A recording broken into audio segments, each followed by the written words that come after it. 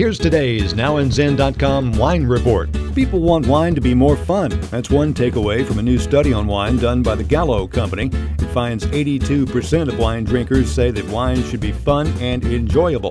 That makes me worry about the 18% who said it shouldn't be fun and enjoyable. 34% said other wine drinkers take themselves too seriously. I would have thought that number would be higher. 38% put a cube of ice in the glass if the wine isn't cool enough. Jennifer Jo Wiseman of Gallo says the study reveals that wine has changed a lot over the last 5 years. She says wine is now more fun, more casual, more mainstream.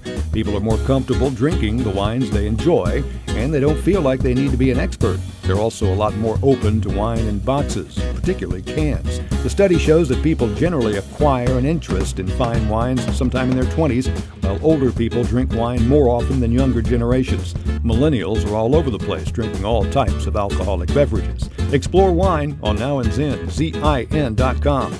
Thanks for listening. Hope you'll download us again soon. The music for the podcast is by Kevin MacLeod. I'm Randy Fuller. Read all about it on NowInZen.com.